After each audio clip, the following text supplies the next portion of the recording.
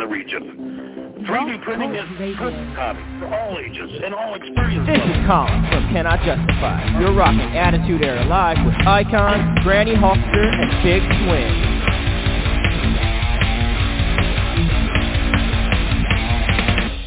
On the web at Fargo3dprinting.com. You're listening to 89.1 KensFM, KNNZ, Holly, Fargo, Moorhead.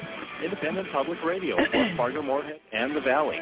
Also on the web at www.kensfm.com.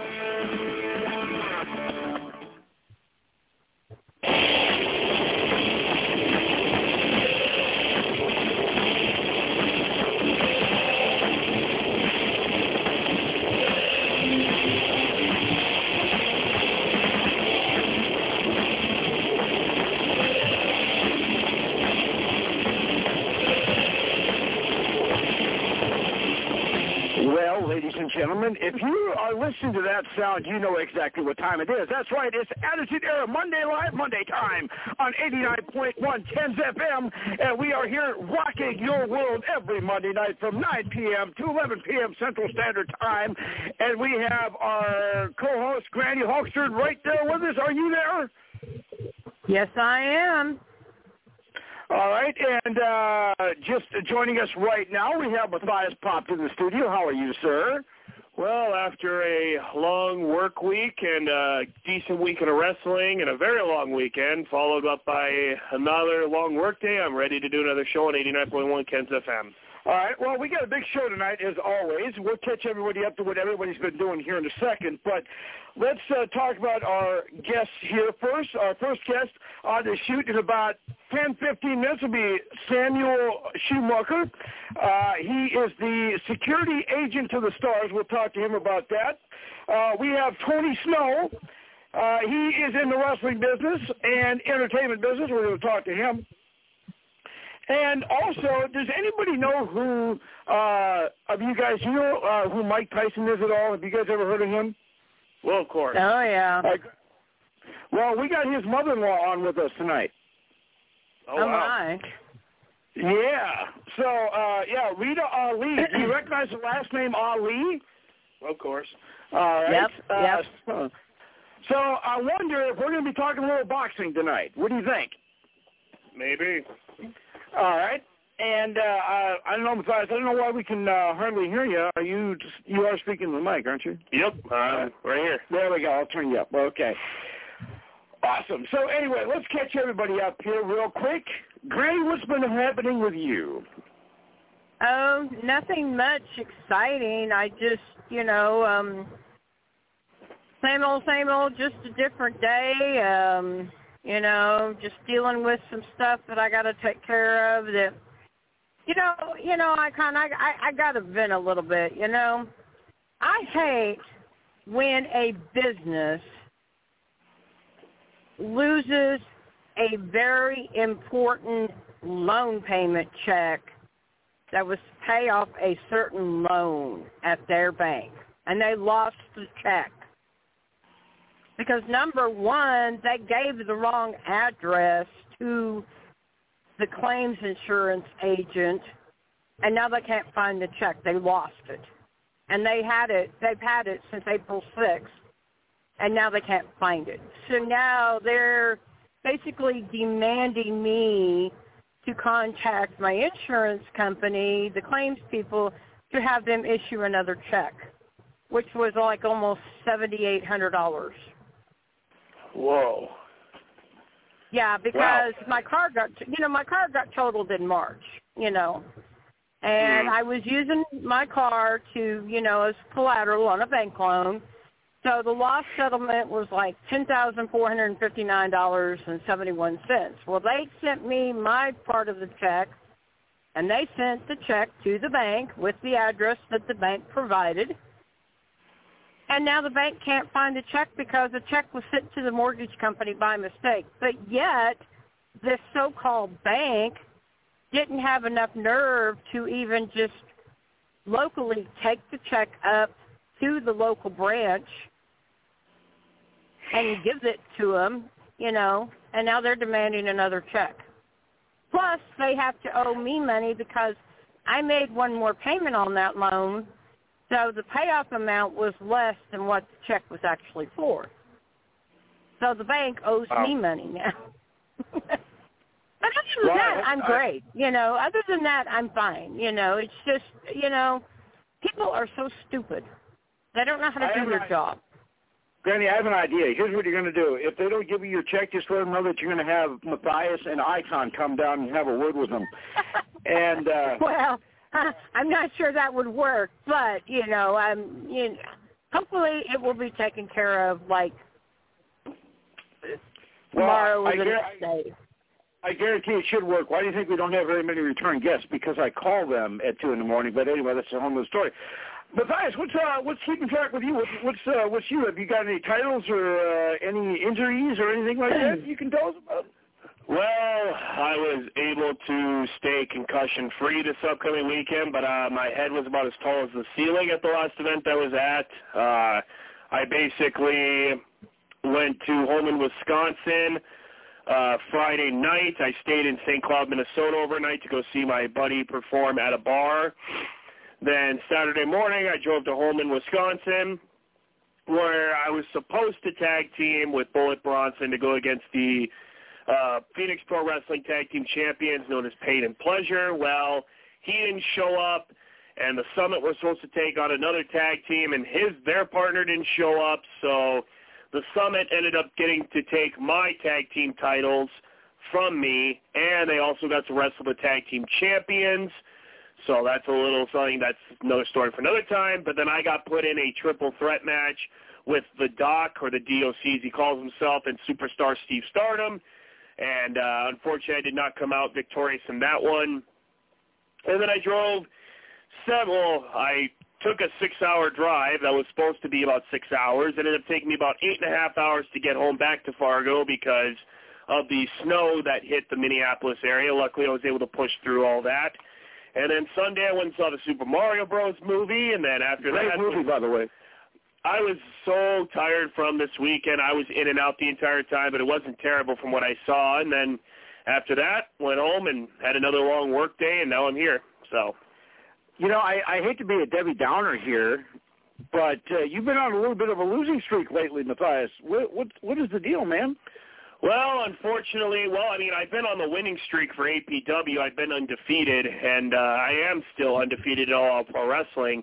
But when people mess with me and they ruin my matches, it puts off my mojo, and, of course, that leads people to take unfair advantages of my psyche and cause me to get pinned, which has been kind of unfortunate. But as of this upcoming weekend, I'll be in a fatal four-way match for No Regrets Wrestling, which I do plan to win because it is a number one contendership to the world title, which, of course, I'm going to be victorious in.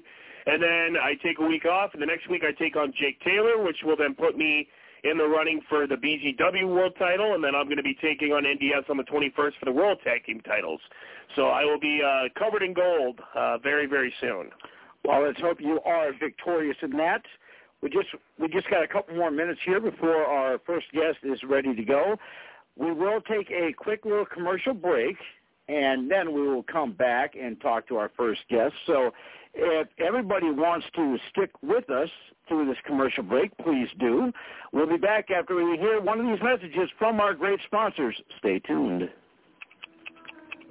So you're outside looking at that ticking time bomb of snow on your roof. A phone call to Elevated Concrete and Snow Removal will solve that problem. They can be reached at 701-866-9018 or at Elevated Concrete and Snow Removal on Facebook. Their concrete work includes driveways, sidewalks, walkways, approaches, garage floors, patios, and shed pads. Plus, they offer decorative or stamped concrete as well, and all estimates are free. Once winter is over, they are ready for any concrete project you have. Elevated Concrete and Snow Removal at 701-866-9018.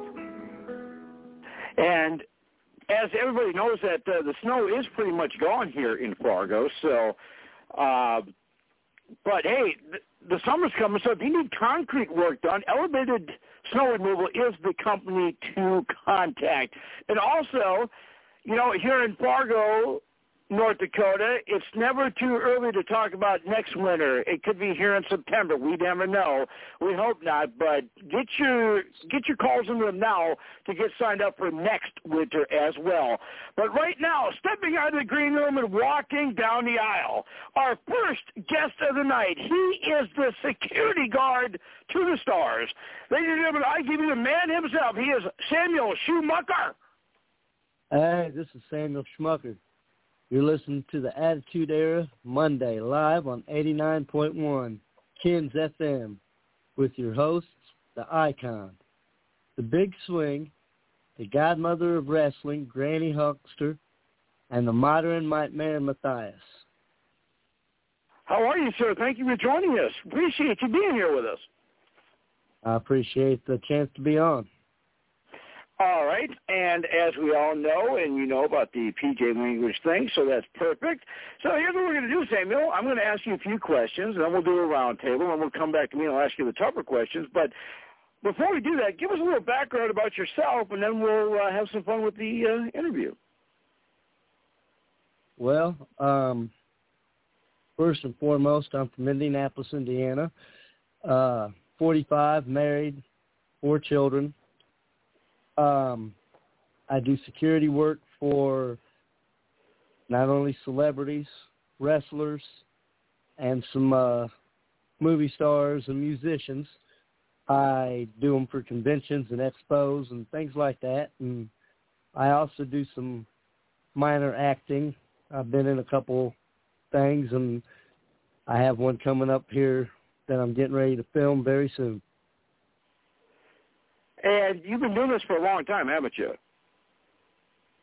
I started a little bit last year on both of them. They happened around the same time. And being working with wrestlers and celebrities, I'm guessing that you get to rub elbows with a lot of famous people. Yeah, I've met my fair share of celebrities and famous people and sat and had a drink with them or chatted with them, yeah, many times. Now, I'm sure that since you've been doing this a long time, you're definitely not like someone like me that, you meet somebody, you find out who you're going to be security guard for, and then you start drooling all over yourself. It's like, oh, I'm going to be security for The Rock, or I'm going to be security for this band, or I got this celebrity. You have to kind of keep that in check with doing what you do, correct? Yes. Some of the people I've met, yeah, there's a few of them that I had to reel myself in a little bit, and there was one that, I knew of her, but I wasn't like really defined into her, so it was a great chance to work with her and get to know her. But in the process of being very professional from start to finish with her, she had 2 special guests that made an unknown appearance to everybody, that when I came back into the green room and I seen them, I became a fanboy. I was like, lost my whole professionalism with them, and they were very cool and understanding about that. What's cool about that, and I've always wanted to know this, of course, I wouldn't be able to stop myself either. You can just ask Granny and Matthias when they come on, but I like to rub elbows with famous people, obviously. With that being said, do you ever ask for autographs? Are you allowed to ask for autographs? Are you able to do anything like that? At most of the venues, hanging out with them for either arrival to departure or halfway from midday to the end of the show. Either way, I communicate with 1 or 2 or the tour manager or the agent or manager who's in charge of them.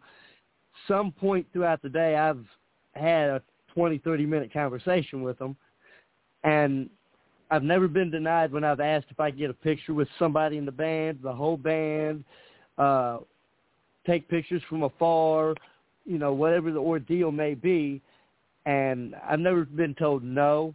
As for autographs, it's sometimes you can just be blunt and ask. Other times there's rules to the places that you work for or who you work for themselves. Like the tour manager would be like, hey, they cool if you catch them just hanging out, you can ask for pictures, stuff. Just don't ask for no signatures. You know, they got to keep their fingers limber for the drums or guitar and all this other stuff. Some just like, you know, they cool. So if you want to get a picture, get your laminate signed, get your pass signed, or, you know, whatever the case may be, just ask. They ain't shy about it. So it comes and goes with the territory. You know, I'm guessing that, and I'm gonna ask a few more questions. We'll do the roundtable, but I'm guessing you must have a pretty impressive man cave with several pictures on your wall, and you must have like 1,000 pictures on your phone, 1 million pictures in albums, I would guess. Yeah, I got a lot of pictures, yeah, and a lot of different like stuff that you just can't, like nobody can buy the stuff, like the stage setup diaphragm that we have to print out at certain venues. You know, we have to know how to set the stage and where the speakers need to be adjusted and moved, and then how the band's going to set their instruments and stuff up. That's a printout that you can't buy. No person that can pay the highest price ticket's going to get something like that.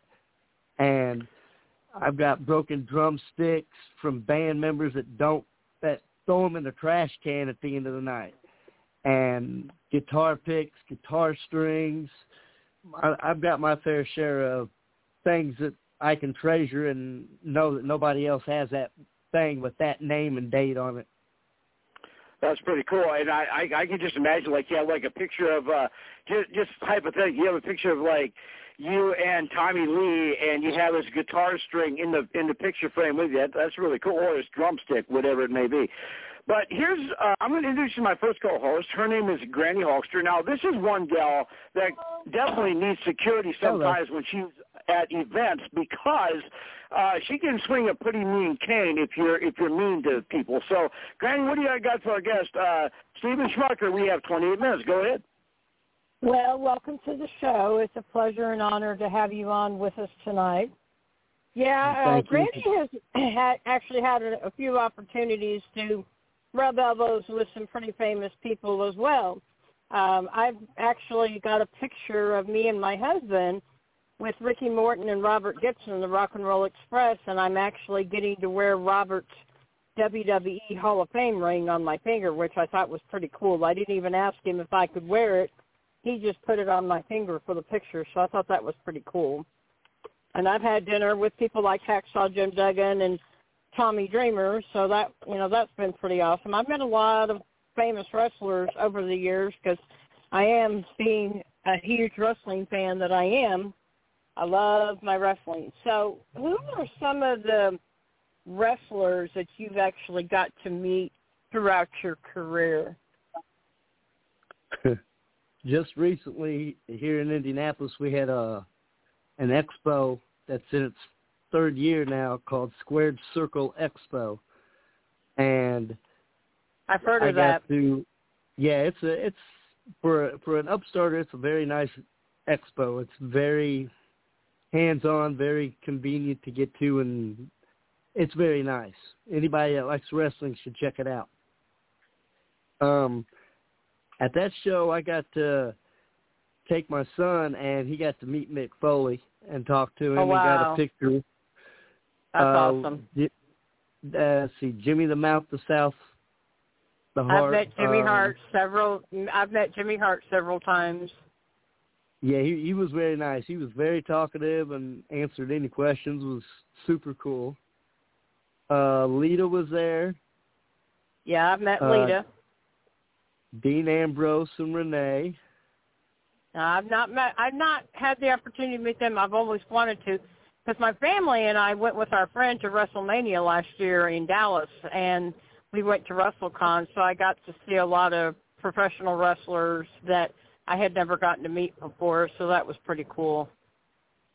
Yeah, at this one, I was doing, it wasn't security, but you could say it was. We were volunteers because we got perks of the job to see the wrestling show for free and mingle and escort and walk the different wrestlers to and from photo ops and to their rooms and go get something to drink for them, whatever the case may be. We got to intermingle with almost every star there, and it was a phenomenal night. My son had fun. He got to meet a lot of them. Then I had to go to work for the next 2 days, and I got to get more involved as in working, that I got to see and get a picture with Sergeant Slaughter, Brutus the Barber Beefcake, Kevin Nash, got to see Matt Cardona, who used to go by the name, what was that his name? He did the woo on WWE. He used to go by Zack Ryder. Yes, I got to see him and Heath Slater, and there was a multitude, and it was nice to be able to sit and talk with them and get their thoughts and pick their brains. That's awesome. Steve Schmucker's our guest. We're on 89.1 KensFM, and we're just rocking here right now. We got about 24 minutes. Now, the next guy I'd like to introduce you to, his name is Matthias, and he seems to have trouble with certain celebrities. Like he can tell you about his experience with Eric Bischoff and a few others. So, Matthias, what do you got for our guest? Go ahead. The following announcement has been paid for by the New World Order. Well, yes, you are talking to the man from every woman's greatest dream and every man's worst nightmare, North Dakota's #1 heel, current reigning undisputed APW World Heavyweight Champion, and soon-to-be BZW World Tag Team Champion and EWI Epic Champion, Matthias. Welcome onto my part of the program. Yes, as Icon pointed out, I've had some very rough experiences, rough go at it with Eric Bischoff and other wrestling celebrities and other wrestling talent as such as that. But I'm not really going to focus on the whole wrestling perspective right now because, as Icon pointed out, you are a security guard. Now, I am a security guard for a bar/nightclub here in North Dakota. And I've had some pretty strange experiences. Of course, you get into big brawls, you get into fights a lot, you're hit a lot, and I've had a couple of weapons drawn out at me. I've been cut, I've been punched, I've been kicked, I've been a lot of things. What are some of the, I would say, oddest or most dangerous experiences you've ever had to endure as a security guard? Not too many at anything I've worked at, but I worked at the Vogue here in Indianapolis. It's a music venue / just a venue, I guess. You can rent it out and do pretty much anything inside. So just imagine a 1934 theater, empty of all the seats, standing room only type venue. And we had this heavy metal band there. I believe they were called Cold.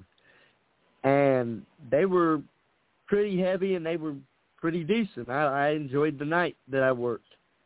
But the crowd was your typical heavy metal acid heads that will rock the barricades till they break and fall over, then try to rush the stage. But we had 20-some security that night, and we had like 4 posted in front of the stage. It only holds 1,200. I was always at the back door watching the talents bus, gear. I'd usually get there in the morning before they arrived, get them parked, get them all loaded in and out and everything and set up. So I was the go-to guy between the stage and the talent. And these guys broke the barricades, so we were trying to rush them to get them to push back. They were so heavy on the mosh pitting in there. We were all scared to get in it, but we got in it and got it broke up and got pushed around and shoved. And I'd been allowed to the life in Kentucky many times, so I was used to mosh pits. But that one pretty much was like drag out, punch, and fight type killed each other. And that scared me a little bit, but it got under control, so next time I was ready when it happened. Yeah, I've never really had to deal with much of a mosh pit kind of crowd. Of course, the front of the stage always gets to be a problem sometimes. But, yeah, there was a time where a guy pulled a big Bowie knife out on me when I was trying to remove him from the building, and that went a little south as fast. I mean, it went pretty south as fast as it could. And then there was an argument outside of the bar, and I had to walk up to the car and try to calm them down. When one of them pulled out a 9mm and was threatening everybody, and I finally got him to calm down. So it's always like you never know what you're going to get, especially when there's people you don't know and there's alcohol involved and possibly other things. You just have no idea. So, but yeah, I just wanted to ask you about that because, like I said, I've had some weird experiences myself. So I was always curious when somebody says that they've been a security guard somewhere, or they've had to do something for a celebrity or a concert or whatever. And so I always got to ask that question. But, yeah, that was I was going to think of something else here, but Icon, I'll let you take over while I try to think of it. Well, I know one thing, Matthias, when someone comes up to intimidate you, you always say, don't you know who I am? Well, no. Well, here's the thing. As you're just about to mention that, I've had people who come up at the bar and, they're intoxicated, and they'll come up to my security, the other guards that are shorter than me or less muscular or less built, and they go, I could kick your butt anytime, but I wouldn't. And then they, grab or touch my shoulder, I would never mess with this guy. Or, people are sober, and they're telling you they would never try to fight me. But then, of course, if they get alcohol in them and they get a little rough, you got to do something with them, and you got to take care of them. But nowadays, the rules in regards to fighting or hitting or assault or whatever the case may be, it's a very cut and dry, thin line that you have to really walk upon so you don't get yourself in trouble. If I can cut in, I agree on that because I worked this EDM nightclub, and we took a de-escalation class from the local police department. And, before that, when I worked at the Vogue, if you got punched, you were able to put them in a submission hold and take them out the door and give them to the police officer who was usually outside. And, that is a touchy subject. You got to be able to reserve yourself. And there's times you're allowed to, especially when it's your life's in danger, then you can, do what you got to. But, it is dangerous sometimes when you get involved in that. Absolutely. Well, I guess now I'll tell this quick story. So back when I first started at the Windbreak, is the bar is what it's called. I'm not sure if I had mentioned that, but I was working one night, and we were closed down. We were cleaning up and everything, and these two guys were at the front door. Well, I didn't know what they were doing. I mean, I kind of heard a small bang, so I walked into the door, and I'm like, what the heck's going on? And so I looked out again, and all of a sudden they kicked the door, so I was like, okay, I'm going to go and make sure they don't do that again. Well, I was going to go grab one of my other guards just to make sure, and all of a sudden they kicked it one more time, and it shattered the glass. So then, we give chase to the two guys because, we're not going to take that. We're going to go, grab them and make sure things get situated. Well, one of them I chased 5 blocks down the road, and another one fell right outside the bar, and, they grabbed him. Well, I grabbed my guy, and we brought him back to the bar. Or the cops came and chased us down and grabbed the one guy that I chased, and then the other cop pulled up and grabbed the second guy. Well, they start talking to him and all that stuff. They're claiming we stole their credit card and whatnot, and we're just annoyed with the whole thing because now we're sitting here having to clean up our glass, and the cops just shake their hand and say, see ya.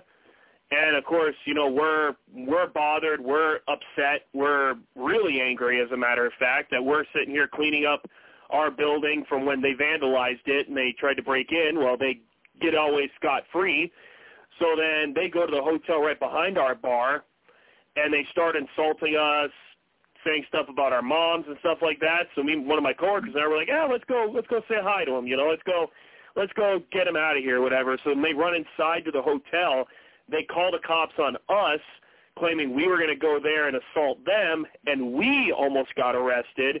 And then later on, a couple weeks later,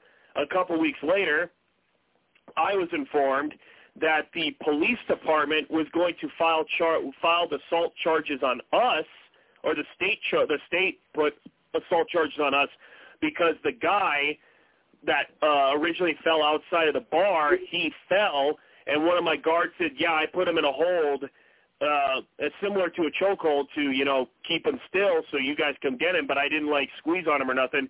They wanted to say that we were trying to just assault them and choke them out, and it was a whole fiasco. So now, you really got to watch what you do. We can't even put our hands on them unless they do that to us, and even then our boss still kind of could get on us if we do that, because then the police get involved and it's just a whole fiasco that's unneeded. We have Steve Schmucker is our guest here on 89.1 KensFM, and we have 15 minutes here with our buddy here.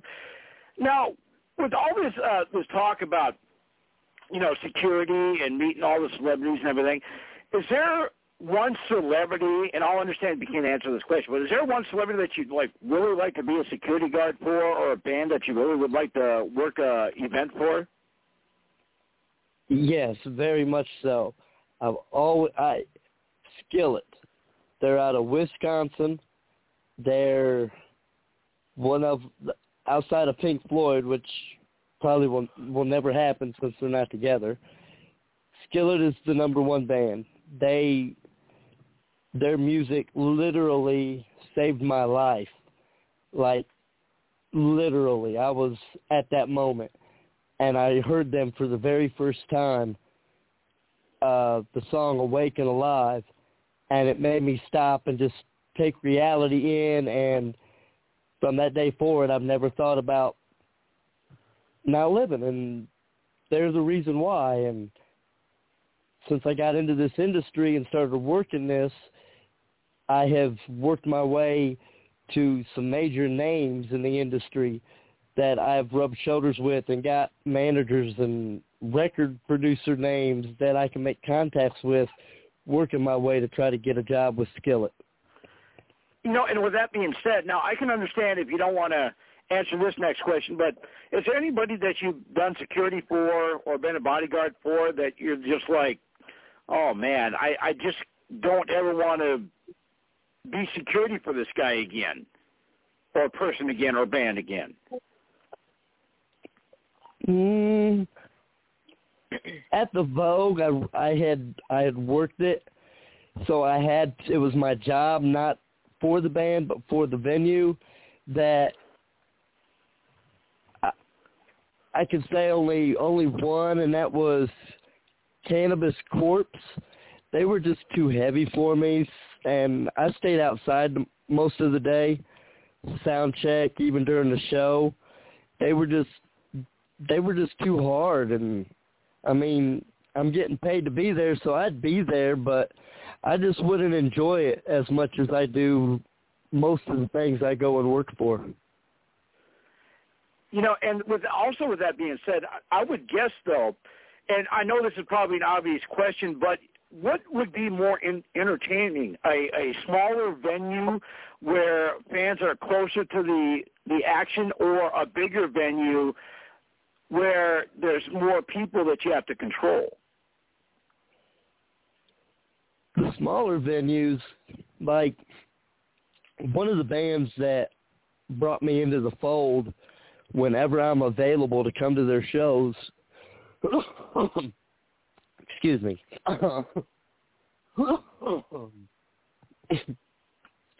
is He's all choked up Redburn. on our show, ladies and gentlemen. Sorry about that. That's all right. One of the bands is called Redburn. They're out of Michigan, and they brought me into their fold and made me one of them. And whenever I can do a show or wherever they're at that I want to come to, I'm hired and I'm part of the crew for the day, and I get to hang out with these guys and have a few drinks and help set up and help tear down and be with them from start to finish if I want to. And it's people like that in the smaller venues you're more adapt with, because in a bigger venue you got more security. So you're going to be with the band all day anyways, but you're always going to be bombarded by other people trying to maneuver and stuff because, it's bigger and there's more stuff to do than just set up their gear and plug in. So I prefer the smaller venues, but the bigger venues, sometimes they're opening or they're the main act and there's other people you like that's opening. So either or, I like both, but I prefer a smaller one. Is one of your goals to become a permanent head of security for a actor or actress or band instead of just like one venue, so you can like travel with a celebrity or a band or such as that? Is that one of your goals or no? It's on my bucket list. I'll say that because I do have a family, and I grew up in a household where my dad was a truck driver, and we never wanted for nothing, and he was always on the road, but he was also home sometimes. So, I grew up knowing what it was like not to see my dad in the stands playing Little League or doing something major in high school, and he wasn't around because he was working. And I don't want that for my kids because, my dad wasn't there all the time for me, but he was. But I want to be there for my kids so they can enjoy me, and when they get older, they have a better sense of how to be a better father than I am. So, to do a few shows, be gone for a week or two, and then home for a month, that's cool. I can do that, especially if they're like clustered right around me where I can travel and just stay overnight and come back home and then 3 days later, drive to the next place and do the show and come back home. Yeah, that's one of my goals. But full-time, doing a country tour or a world tour, maybe a few dates at places where it's smaller and they have security concerns, yeah, I would do that, but not full-time all year, no. Well, maybe even something you could do like, when your kids get a little older, that might be something that you could think about. Yeah, right now I have a 8-year-old, so, I'm trying to spend as much time with him as he's younger and teach him all this stuff that I'm still learning, and he's teaching me. So, I'm learning stuff from him, and he's learning music. He's learning movies, and he's going to these shows and getting to rub elbows sometimes with some of these celebrities and get perks and stuff that, this was an 18-plus show, but I brought my son, and he was over here. He wasn't even inside, but he got to hang out with them when they came out. Nobody else did. And he gets to know them, and then he goes and watches a movie or he goes and watches a music video, and now he's more into it. So it's beneficial for me. And when he gets older, I can move on, and he's going to know, oh, Daddy's at a show. I'm going to be all right. He'll see this, Mom will record it for me, and so on. So, I know later it'll be all right to do so. Well, what else might be cool in the future, you and your son could start like a father-son security agency. True, yeah. My roommate, he goes to most of the shows if I have a good advance notice of it, and he goes and helps me right now. So when my son's older and of age, yeah, if I'm still doing this and things, and yeah, he'll definitely probably come because he enjoys it. So, Steve Schmucker's our guest here on 89.1 KensFM. We got 6 minutes, so we don't forget about this. If our fans want to check you out and see you and kind of follow you and see all the cool celebrities that you're rubbing elbows with, you got a Facebook, an Instagram, YouTube, a Twitter, a Twitch, a TikTok. What do you got? I've got everything. So all they have to do is go to Samuel Schmucker on Facebook. There's like 3 of them, but I should be the top one because I'm most active. And And when they click on my profile, I'll have a link tree right there that they can go and follow and get all my other links. And also you have a brand new card made from the icon on your Facebook page as well that they can find you easily. Very well so, yes. So now what is your schedule like for the next couple weeks, or say, I'm pretty sure you probably maybe even have the rest of the year mapped out, but what's your schedule looking like in the next several months? I've got PopCon, Louisville, and Indianapolis coming up where I'm doing driver for some celebrities, picking them up from the airport to the hotel to the show, hanging out with them while they're doing their thing in the convention, taking them back to the hotel. I'm getting ready to do the Outlaw Nation, which is Jesse Howard, a new breed, with Dirty, your boy Dirty, and Hitman, playing a show in Ohio coming up that I'm doing some security for. And then I got a movie I'm getting ready to shoot in Rochester, New York, coming up sometime in between now and sometime in August, we hope. That's awesome. Now I know you don't have any right now, but eventually, hopefully, you will. But for those of you who listen to our show on a regular basis, if you go to our Facebook page, as Era Monday Live Monday, you like that. You go to 89.1 KensFM page, you like that. Do a $10 a month donation, follow the tower. We'll get you automatically qualified to win a autographed picture from past guests, current guests, and future guests. And like I say, we talked about this a few times that you don't have any as of yet, but as soon as you do, you'll be able to hook us up with that.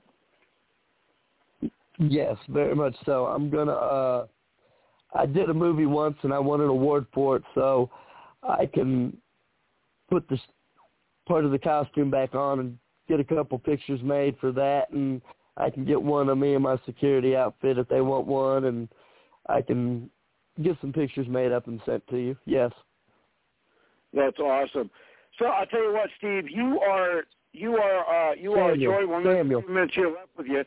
But what advice would you want to give? Could you give to somebody if they wanted to get involved in this line of work? What would you tell them? What advice would you give them? First, it's not Steve, it's Samuel. Oh, I'm sorry. Sorry, Samuel. Sorry. Go ahead. Sorry. That's okay. Well, it's not for the faint of heart, because as our friend earlier spoke about, there can be some dangerous situations. So if you scare easily and have a fear of any type of weapon or hand-to-hand combat or being aggressive to somebody and getting just like in their face, no holds barred, talking trash, then this is not a line of work for you.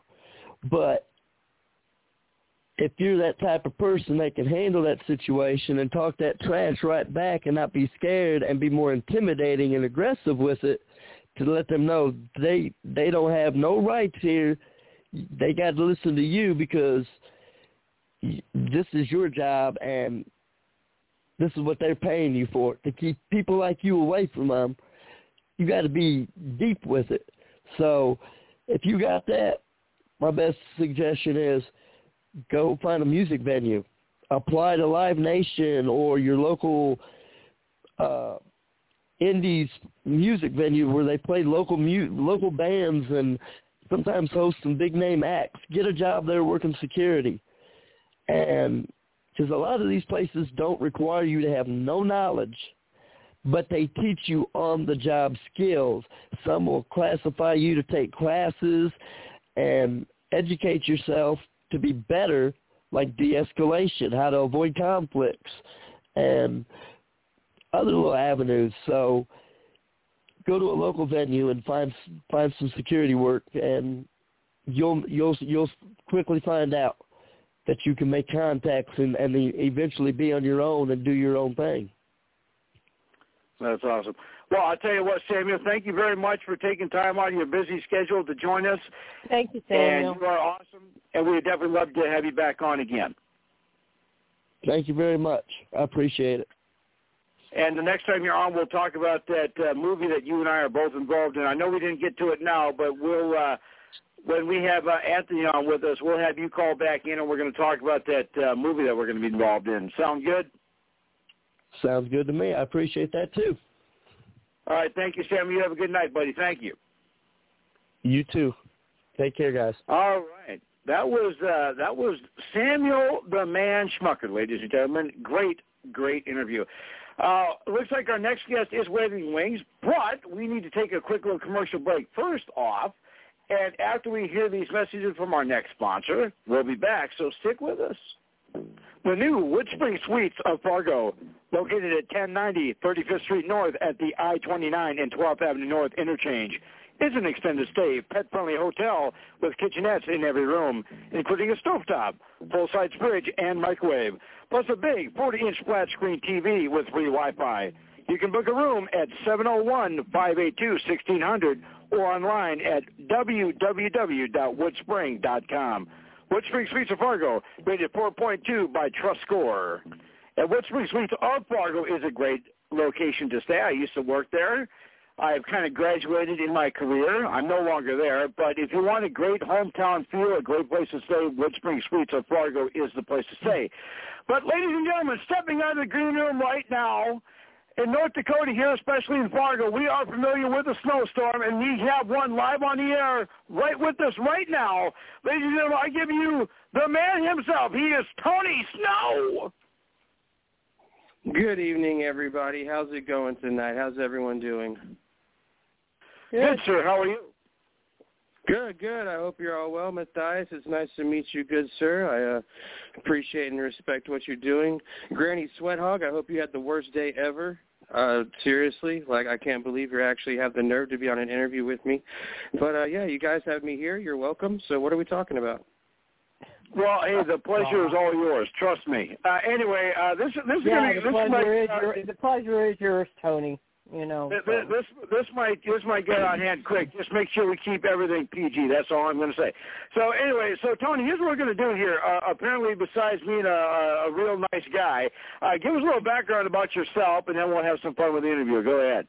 Dude, I am an incredibly nice guy, but I return energy to people. You know, I work in a company in Oklahoma right now, WWF Wrestling for a Cause, and that's why I have the misfortune of having to deal with the Sweat Hogs, Granny Hulkster, on a monthly basis. You know, since the moment I stepped in that company, this woman's been nothing but rude to me. And so if you respect me, I respect. Like I said, man, I've got a lot of respect for you, good sir. You're the reason I came on this show. But Granny Hulkster, man, she can just say her life here. Oh my God, who the hell cares? Anyway, I'll tell you what, we have Tony Snow as our guest here. Here's what we're going to do, Tony. I'm going to ask you a few questions, and then we'll do a round table, and we'll come back to me, and I'll ask you the tougher questions. I have a feeling this is going to be interesting already. But, hey, this is going to be fun. We have Tony Snow as our guest here. We have 28 minutes, and we might have to cut that a little shorter. But anyway, it all depends. But anyway, so, Tony, you're obviously into the wrestling scene, correct? Yes, sir. I am a pro wrestling manager. I'm sorry. I was talking about Granny Hulkster instead of talking about myself. What am I doing? I'm a pro wrestling manager. I'm trained by Kai Chickasaw Warrior, a legendary wrestler from Oklahoma, and WWE Hall of Famer. I'm trained by a Hall of Famer, which automatically makes me better than each one of you. So I have the most dominant faction in pro sports right now. Sonoma Enterprises. I represent the WFC heavyweight champion, Dirty Kagan, the Luxembourg Beast. I represent a veteran tag team, Handsome Jack and Diamond Beak. And I've got one of the flying young boys in the business and dashing the And that's just one company. I work down in Texoma Pro Wrestling as well, and that's what I have this event coming up Friday where I'm actually, if you can believe this, I'm in a feud with a cartoon character. That's right, Majin Buu from Dragon Ball Z, the sweat hog that voices him, is doing a meet and greet and decided he wanted to get involved in the show. So I chose the champion, and I told him to choose the champion to fight mine. And if he doesn't choose one, then I'm just going to stick Dane Griffin after him, and he's just going to beat him down at his meet and greet table in front of all of his stupid, ignorant fans. Because anime fans are almost as toxic as wrestling fans. I don't know if you knew that. Well, we do have a lot of fun people that listen to our show, and they are very smart fans. They are interesting fans. We have a wide range of listeners on the show here. So, Tony, I'm guessing that this question is pretty much self-explanatory, but if you were to categorize yourself as a manager, would you say you're more like a Paul Heyman, a Bobby the Brain Heenan, or you're more like a Jim Cornette? You know, it's funny because I've actually been compared to all three combined together. But recently I've been doing a media tour in support of this show coming up, and I've been getting Playboy Gary Hart a lot, who was a legendary manager of the Great Muta, among others, in WCCW and other South and West territories. But yes, I had a show last week. It's 2 weeks at this point, and this fan had a sign. There were 4 different signs at this show that all had something cute to say about me, and I was able to snatch one of them from the crowd and rip it up in front of this little kid and throw it back at him. And these people just they had the absolute total nerve to call me a bad guy when they're sitting there waving a sign that's taking shots at my character and my face. Who's the real bad guy here, guys? Come on. Well, with that being said, Tony Snow's our guest here. I'm not even going to ask you if you're heel or baby face and in between. We already figured this out. But don't even waste your time with that icon. Trust me. Don't even waste your time with that. I don't know why people keep asking me about heels. I don't wear heels. I wear flat bottom male dress shoes. I don't know what term you guys are talking about. So next question, please. Well, last I looked, someone told me that you wear penny loafers. But Granny, be nice. I know he's not gonna reciprocate. Now, but, Icon, I am going to be nice. But for your information, Icon, I do know this man personally because yes, I have seen him at WFC Wrestling for a Cause. Now, when he talks about me being rude, I am not rude to anybody, but he has to earn that respect from people, and he doesn't do that. Not when he's at WFC. He does not earn anybody's respect, except maybe Dutch Hagen, who is currently the WFC heavyweight champion, only because, well, I'm not even going to go there. But, no, I do know him personally, Icon. I do know Tony Snow personally. And so, Granny, how many times have you hit him with your cane? I have not hit him with my cane yet, and because I don't usually take my cane with me to the show. But now he comes out with a cane. He comes out with a cane by the name of Edgar, and Edgar might. I got to bring up something real quick, Icon. May 6th, WFC is having one of their biggest shows ever. It's called Fandetta, and that's where the fans get to choose the matches, the type of matches that we have for the night. Now, he claims that Dexter Hardaway, who is going to be our host for Vendetta, your friend. My best friend in the business, my best friend, my big brother. I've known Dexter a long time too, Tony Snow, and he may only make you think that he's your best friend, but Dexter loves Granny because Dexter asked me personally. Have you woken up in an alley in Tijuana, Mexico, drunk off cheap tequila with Dexter Hardaway? No, you haven't. Until you've done that, you're not as close to him as I am, ma'am.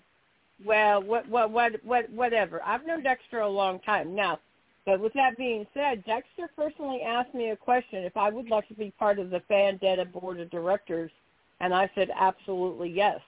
And I know Tony Snow didn't like that response, but, I can't wait for Fandetta. I am very excited to see Fandetta.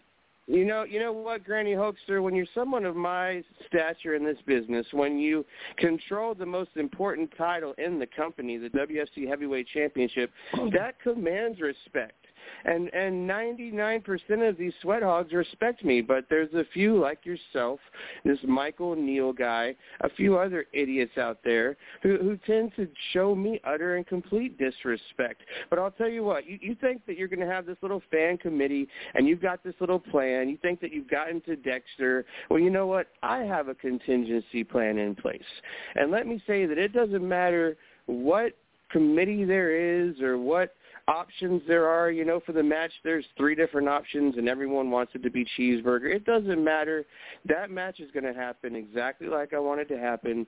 I've talked to the championship committee, and let's just say I'm pretty sure I'm going to have the outcome that I was wanting in both the match and in the fan voting leading up to the match. So yeah, bring it, Granny. You can be on the little committee. It's like a participation, or it's going to be like a little Burger King crown you get to wear for the day. It's basically meaningless. So go ahead. Tony Snow, I guess, on 89.1 KensFM.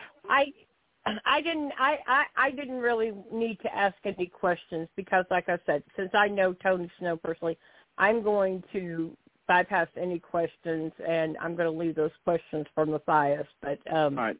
But no, well, Tony, we are glad to have you on our show tonight, sir. I mean, we are glad to have you on our show. You're welcome. I may not always like you, and I may not always agree with what you do, but I am being a professional co-host here and welcoming you to, Attitude Era Live. So. Okay, before we continue the interview here, we need to take a quick time out. We'll be right back.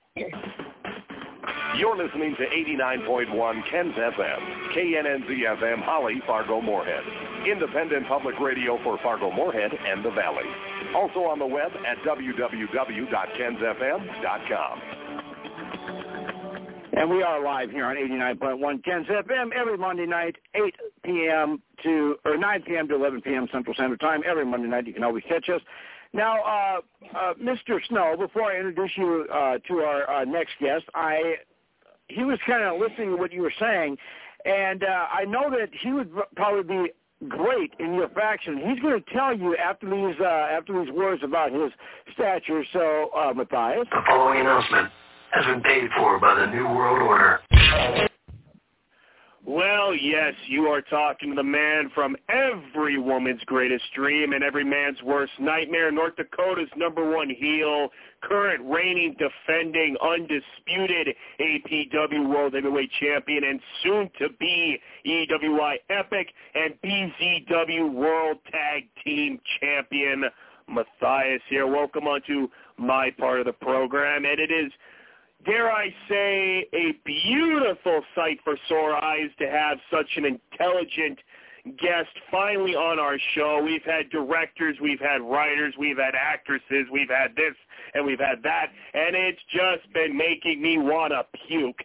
So now I finally get to have a brilliant man such as yourself on the program tonight, and may I dare I say it is a pleasure. And I know, and I feel so sorry for you, Mr. Snow. I feel so terrible for you, and the reason is because you have to deal with Granny every once in a while at one of your shows. She has to interject. She always has to be a part of it, where I've got to deal with her every single Monday night. And I mean, I don't understand how you do it, let alone I don't even know how I'm still here. But that's one of the main reasons I have respect for you, other than your in-ring career. Like, you're obviously a patient man, and you've got endurance and stamina. You put up with her every week. Absolutely, sir. And it's wonderful to have a man with such intelligent stature in the pro wrestling industry, such as yourself, and your intellect and your dialect is just on point, and I am so honored to have you on as a guest on my show tonight, and it's wonderful. But I guess I'll ask you, and I know this is probably an easy question to answer, was there any challenges starting up in your career you've ever had to overcome, where it was trying to deal with the loserish, markish fans, or all this kind of stuff? Like, what kind of problems have you had to endure within your brilliant career? Well, when it comes to the fans, one of the main issues that I deal with a lot is getting actually touched, borderline assaulted by some of these idiots. People have thrown bottles of water at me. That's the reason I started carrying Edgar to the ring, because I had to defend myself against these fools, people coming across the rail at me, because you know why? Because when they try to talk mess to me, I talk mess right back. I don't back down from anybody. Before I started this wrestling endeavor, before I got trained by WWE Hall of Famer Teddy Long, I was a professional touring hip-hop DJ for 25 years. I worked in venues. I dodged bullets. I worked in venues where I was paid under the table. There were guns everywhere in some of these places. Like, I don't back down from anyone. And a lot of these sweat hog fans, they're not used to people, standing up to them. And it just comes down to that. That's where a lot of it comes from, and they can't keep their hands off of me. Other than that, the actual worker side of the business, when it comes to locker rooms and stuff, everyone's been great. I haven't had any issues because they recognize my brilliance, and they want to work with me. So yeah, the only issues that I've had so far in my career have all been issues with stupid idiot fans who think they're more important than they really are. When it comes down to it, you have these fans who are all mad that Cody Rhodes lost at Mania, and they're all talking about boycotting WWE. All these fans saying, let's do the fire events or boycott WWE. If every single one of those fans that threatened to quit watching, it wouldn't even put a dent in WWE's viewership. They're a global, worldwide leader. Some of these fans take themselves way too seriously. It's a show. I'll do my job. My job is to get a reaction out of you. Your job is to be entertained and enjoy it. Remember, you paid your money to see me. So watch me. Call me whatever you want. Just don't touch me, man. Just don't touch me. I agree wholeheartedly with that, man. As I said, I am the current reigning, defending, undisputed APW World Heavyweight Champion, and the stuff that gets thrown at me, the words that get said, it's unintelligible because, they're from Wisconsin and they just have their mouths full of cheese cheering on the Green Bay Packers. But, they're over there marking over for Aaron Rodgers. They're over marking over for professional wrestling. The things they say, I have literally pushed kids over in their chair because I was in a no-holds-barred match once defending my beautiful championship, and a couple of people decided to jump out of their chairs and try to put their hands on me, their slimy, disgusting, cheese-filled hands all over me, and I decided to just take a nice wet wipe and wipe them down with it and throw them back in their chair, and a couple of them may have, bumped their heads, maybe got a little bit of a headache afterwards, but it's what they deserve. You try to interfere in my profession, I'm going to make you pay for it. And I remember one time, and it was awful, there was this guy who was trying to bow up at me, trying to be all tough and trash-talking and stuff like that. So what did I do? I took a bottle of water, and I grabbed, he was wearing my opponent's shirt at the time, and I decided to take out the water, and I put it in my mouth, and I spat it right in his face and in front of my opponent. And it was perfectly legal because it was a no-holds-barred match. So I did what I needed to do, and it's just, when these fans think that they're way more important and deserve to be put in important places, no, that's not the case. You spent your money to watch me do what I do best, and that is make you mad. And I love being able to push them over the threshold, because when they want to think they're tougher than they are and they want to interfere and they want to do something, I can put them in their place just as fast as they thought to do the deed.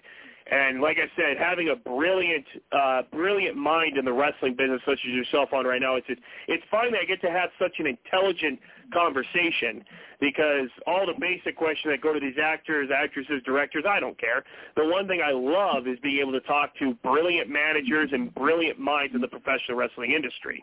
I have been compared myself to a modern day MJF, Maxwell Jacob Friedman, the current reigning, defending, undisputed AEW World Heavyweight Champion.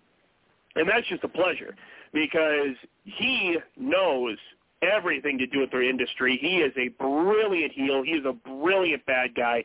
He knows how to get the reaction. He knows how to get the money, and he knows how to get himself to the top super easily. And may I just say, as I heard you do have a faction down where you're from, and, it would be an honor, nay less a privilege, to come down to where you are and join your faction, because when you have a 6'3", 260-pound monster brick house of a man named Matthias in your faction, you could have men that are as smart or as technical or whatever, it's like a Kurt Angle or a Bret Hart, but once you get that man beast, you get that rough and tough, built like a brick house monster in your group, there's no going back. And if you can run your mouth and you can get them mad, I'll do it in the ring. I think we have the making of a brilliant friendship here, if I must say myself.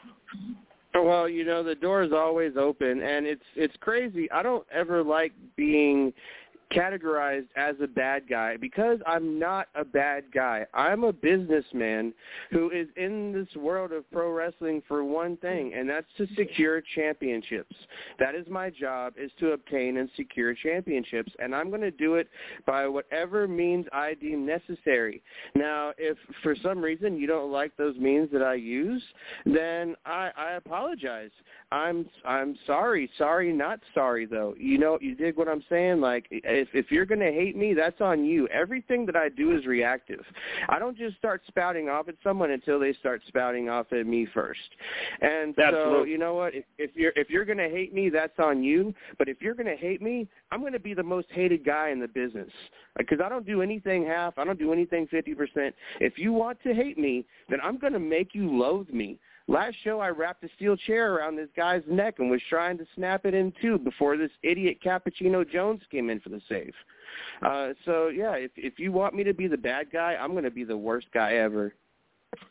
Absolutely. It's like, and may I just say, we are like salt of the earth. I don't know where people get this term of bad guy or heel, because we just go out there and we're going to get the victory, 1, 2, 3, or the submission, tap out, whatever it takes, because we have the intelligence behind it to do what needs to be done so we don't get caught with it. Whereas the supposed good guy that everybody's supposed to like, they've got to get the fans behind. They want the people to like them. I don't care if you like me, love me, hate me, loathe me, want me, don't care about me. I don't care. I'm going to go out there. I'm going to win the championship. And with you by my side and me and your guys' group, man, I see us raging to the top of the mountain, holding all the gold while all the fans just look up at us jealous, angry, bitter because they didn't get to push themselves to their dreams while we are up on top of everything we want to be, living ours. Tony Snow's our guest here. We got about 10 minutes left here on 89.1 KensFM, so we can do this here. And don't forget here, Tony, if our fans want to check you out and see, you got a Facebook, an Instagram, YouTube, a Twitter, a Twitch. What do you got? Yeah, on Twitch, DJ Tony Snow 710. You can check out my gaming on there. On Twitter, it's Real Tony Snow. On Facebook and all that other stuff, it's Tony Snow. It's easy to find. And then the companies I'm working for presently that I'm pushing the hardest, WFC, Wrestling for a Cause. You can watch them on IWTV. Also, you can check out their YouTube channel, as well as Texoma Pro Wrestling. Check out their YouTube channel, and you can see me make a total and complete embarrassment out of Josh Martin this coming week. And for those of you who listen to our show on a regular basis, if you go to our Facebook page, Attitude Era Live, Monday, like that. Go to 89.1 KensFM page, like that. Do a $10 a month donation, Power of the Tower. We'll get you qualified to win an autograph picture from a past guest, current guest, or future guest. Tony, would you be willing to send us a autograph, a few autographs for our listeners from Snow Enterprises? Oh, yeah, I'll be more than happy to. I'll autograph a couple of them just normal, and I'll autograph a couple of them to some sweat hogs in case one of them gets their grimy hands on it. Well, I'll tell you what, Tony, you are awesome. I appreciate it. And we will definitely have you on again because it sounds like you and Granny have a history, and hopefully by the next time we have you on, you'll have Matthias wrestling in your faction. So if you'd be willing to come back on again at some point, we'd love to have you. I'd love to. Yeah, Granny Hoekstra and I have a love-hate relationship. She loves to hate me for some reason. I'm the one that tolerates all of her abuse. I just don't get it. That's awesome. Well, I'll tell you what, Tony, thanks for being here with us, man. We love you, and have a good night. Thanks so much.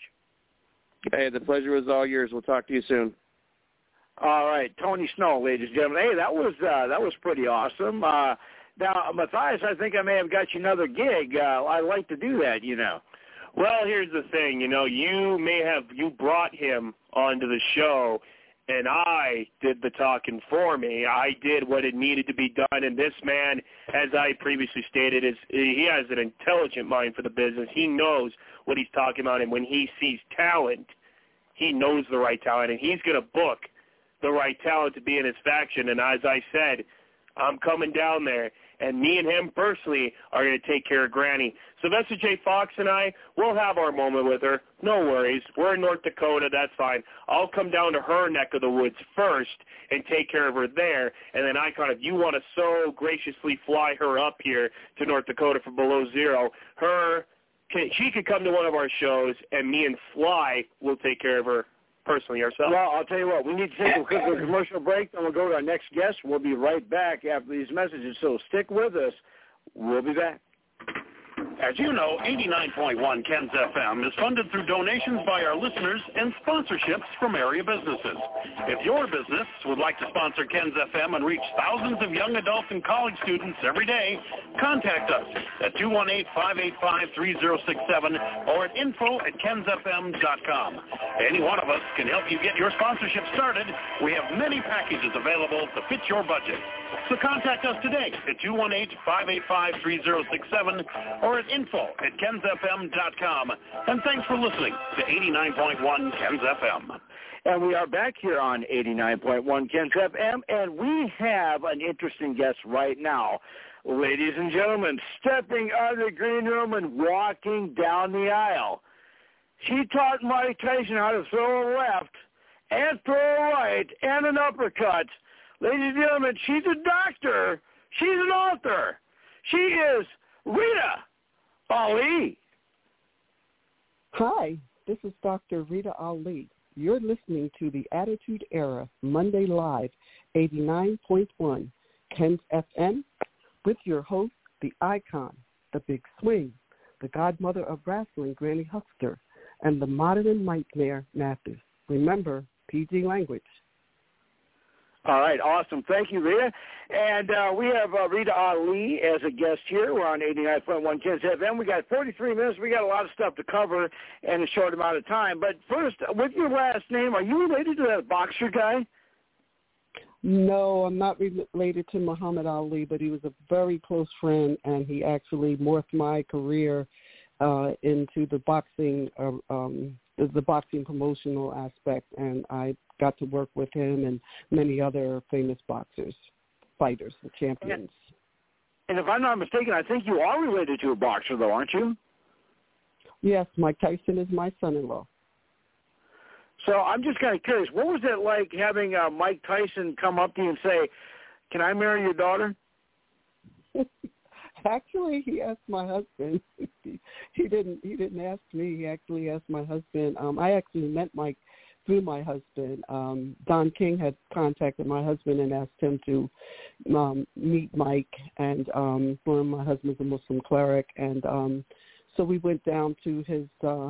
He had a. Mike had a condo in Atlantic City at the time, and we went down. My husband and I went down, and my daughter was only like 13 at the time, and she called my husband on his cell phone, and he said, "Hey, somebody for you to talk to." He put Mike on the phone, and Mike said, "Hi, this is Mike Tyson." And then Mike said, "She keeps calling me Mr. Davis, doesn't believe it's me." So she thought it was one of my business partners that always teased her a lot. So anyway, she didn't get to see Mike again until she was to actually meet Mike until she was about 19. And they were just like close friends, and then it just morphed into a relationship. And they're married now. They have 2 children together, Milan and Morocco. And so anyway, he didn't ask me actually, but Mike's just such a great husband, father, and son-in-law. I mean, I just couldn't ask for a better addition to our family. Well, I'll tell you, I've been a fan of Mike for a very long time. As a matter of fact, we talked about this off the air that when I was a kid, one of the first Nintendo games I saved up all my paper route money to buy was Mike Tyson's Punch-Out, and I still have that game, and I still love Mike. But we're actually here to talk about you, so we can come back to Mike in a little bit. But now you are familiar with a case, and we're going to talk about this. I'm going to ask you a few questions about it, then we'll come back to me and I'll ask you the tougher question. But United States of Appeals Court, Third Circuit, United States of America versus Rita Ali. Can you tell us a little bit about that? Yeah, it was basically a case where they claimed that I was a part of a ghost employee scam, and then they charged me with RICO, which meant it was a conspiracy to commit fraud on the Philadelphia Community College, which I ran a school, an Islamic school, the Sister Claire Muhammad School in Philadelphia. I was approached by someone from the Philadelphia Community College to host some classes at the school. Did was sign a rental agreement to host the classes. Later, and then we had a lot of people sign up for the classes because at Juma, which is the Muslim service on Friday, we were one of the largest masjids on the East Coast, so we'd have over 1,000 members that would come out every Friday. So we put out flyers and I didn't actually even personally put out the flyers. I allowed the administrators to put flyers out for the school, for the community college program, and they offered classes that the Muslim community and the membership or the residents in that area were very anxious to take. For many of the people who attended the Philadelphia Masjid were immigrant Muslims, and so they offered Arabic as a second language and English as a second language. Well, the Quran, the Holy Quran, is in Arabic, so many of the non-Arabic-speaking people that attended our masjid were converts to the religion of Islam, so that was very interesting for them. So for people who didn't speak Arabic to learn it, and then vice versa for the people who did speak Arabic as their first language, who were immigrants and wanted to learn English, those classes were offered. Also at that time, we discussed, many people didn't have computers then, so we had a computer lab in our school, and so computer classes were offered, and basic education classes where people could get their GED. So the woman who came to me asked me if my staff would, or if they could distribute flyers, and I said yes. So that Friday they did at the Juma, and then she came back to me early the next week and said, wow, we had so many people sign up for classes. We don't actually have enough people at staff, community college, to teach. Do you think some of your teachers would be interested in teaching classes? I said, well, I'll put you with the principal, and you guys can discuss it and whatever. I never signed anything other than a rental agreement. The offer was $450 per semester per classroom, and I want to emphasize that, per semester. And everyone who knows how college semesters run is basically you have a spring and a fall semester. They're basically about 16 weeks apiece, and then you have 2 summer sessions that are generally 6 weeks. To summer section. So our school being not associated, but in the same building with the masjid, we're always open for prayer. So Muslims pray 5 times a day. So from Fajr, which is the first prayer, the morning prayer, to Isha, which is the last prayer, people are constantly coming in and out of the masjid. So that leaves the building open and made it where we could actually offer classes in the morning, the afternoon, the evenings, and on weekends. So that's another reason why those classes filled up like that, because it could accommodate a lot more people. Rita Ali's our guest here on 89.1 KensFM, and we have about we have a lot of time. We got 36 minutes now. The book is called triple jeopardy, and I like the little tagline, 3 strikes but not out. So it's kind of like 2 strikes and several foul tips, I would guess, right? Yes, exactly. So anyway, to make a long story short, a lot of this is in the book, and it's kind of long, so that's why I wrote the book, because I really got kind of tired of telling the people that I'm a convicted felon for something I didn't do, and of course everybody was interested and they want to know how it happened, and so I just said, well, let me put it in a book so that this way that people could read about it. So anyway, about a year or two into the program, one day I'm at home and my doorbell rings, and it's a member of the media with a camera in my face saying, Rita Ali, why did you steal $6 million from the community college? I had no idea that we were under investigation or anything, and I just slammed the door.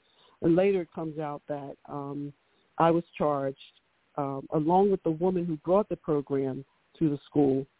She was the first defendant, I was the second defendant, and then they charged my son and my daughter and her son. Her case was severed from mine, and from mine and the other defendants, and then I was found guilty.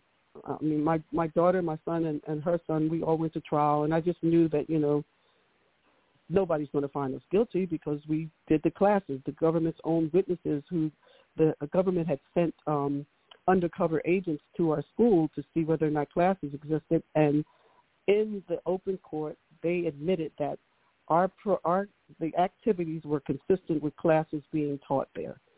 So anyway, the judge was so disturbed by the way that the trial went. He actually said in open court, and this is, you can read it, anybody can read it, he said, when he charged the jurors, he said, the government did not, the case that the government, I'm paraphrasing it, but very close to it, the case that the government presented in this court is not what these defendants were charged with.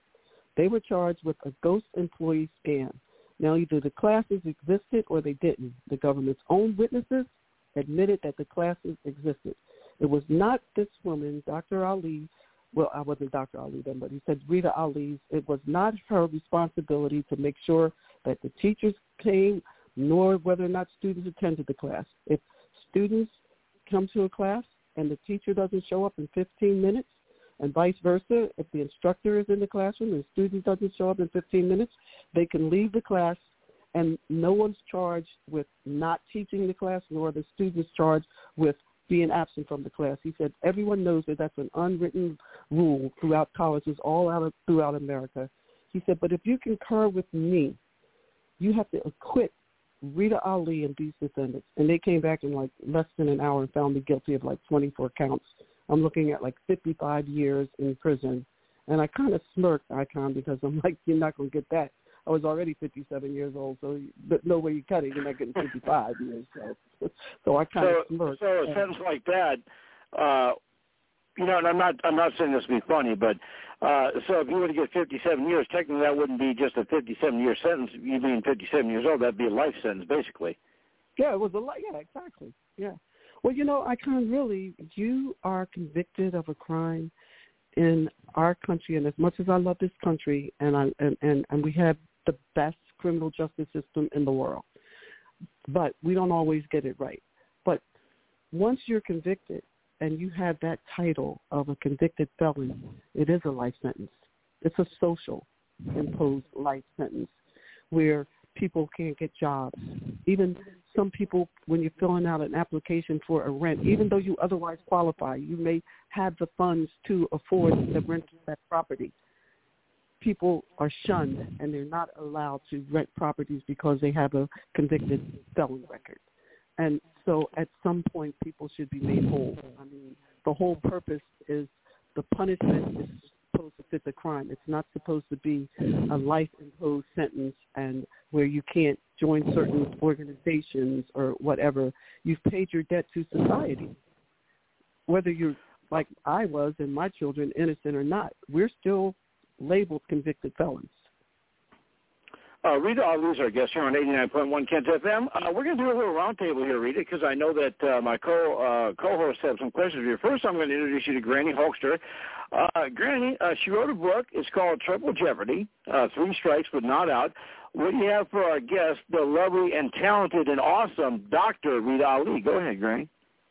Well, welcome to our show. It's a pleasure and honor to have you on with us tonight. So what was your most challenging part of writing that book, or did you have a challenging moment at some point in time when you were writing that book? Well, Granny, thanks so much for having me. It's really a pleasure to have this opportunity to speak with you. The difficulty is that even every time you tell the story, you relive it. And especially, I think it's even worse for someone like me that was accused of something that you didn't do and then sentenced for it not once, not twice, but 3 times for the same charges. So having to even write that and it's like you regurgitating it. It's coming up again. It's like a spiritual and mental and physically exhausting experience, and the weightiness of that constantly being on you, it's emotionally disturbing, to say the least. Yes, I can only imagine what you must have went through that in your life. I mean, that had to have been horrible. Well, Granny, because, I'm sorry, go ahead. Go ahead. No, I was just going to say, I think everybody at some point in time in their lives have been falsely accused of something in their life, and it's got to be devastating to have to live that and have to, have that, situation in your life. I mean, it's got to be horrible. Yeah, it was a very horrific experience, and like I said, you relive it over and over again. I still have nightmares today of being in prison, and unlike some people who do hard time, I can't say that I did hard time. I wasn't beat up. I went to a federal facility that there were no armed guards. One guard, one CO, a correction officer for 200 women. The women ran the whole prison. It was dormitory, like no cells or anything like that. You could literally probably just walk off. You'd be a fool to do so, but it was mostly what they refer to as white-collar crime inmates there, and people who had done non-white-collar crimes, but if you're in the federal system for a certain amount of time, your points go down, and then you become eligible for like a low-level security level, and you're eligible to come to the camp. So by that point, I can't say that I was tortured or beaten or anything like that, but it's still prison. It's still, you're away from your loved ones. You're away from everything that you know. I was 57 years old. I didn't even get moving violations or traffic tickets. My husband and my son got plenty of traffic tickets, and I always took care of them, Granny. But I didn't get them. So, I was a law-abiding citizen, 57 years old. I'm on cruise now. I'm grandma. Like,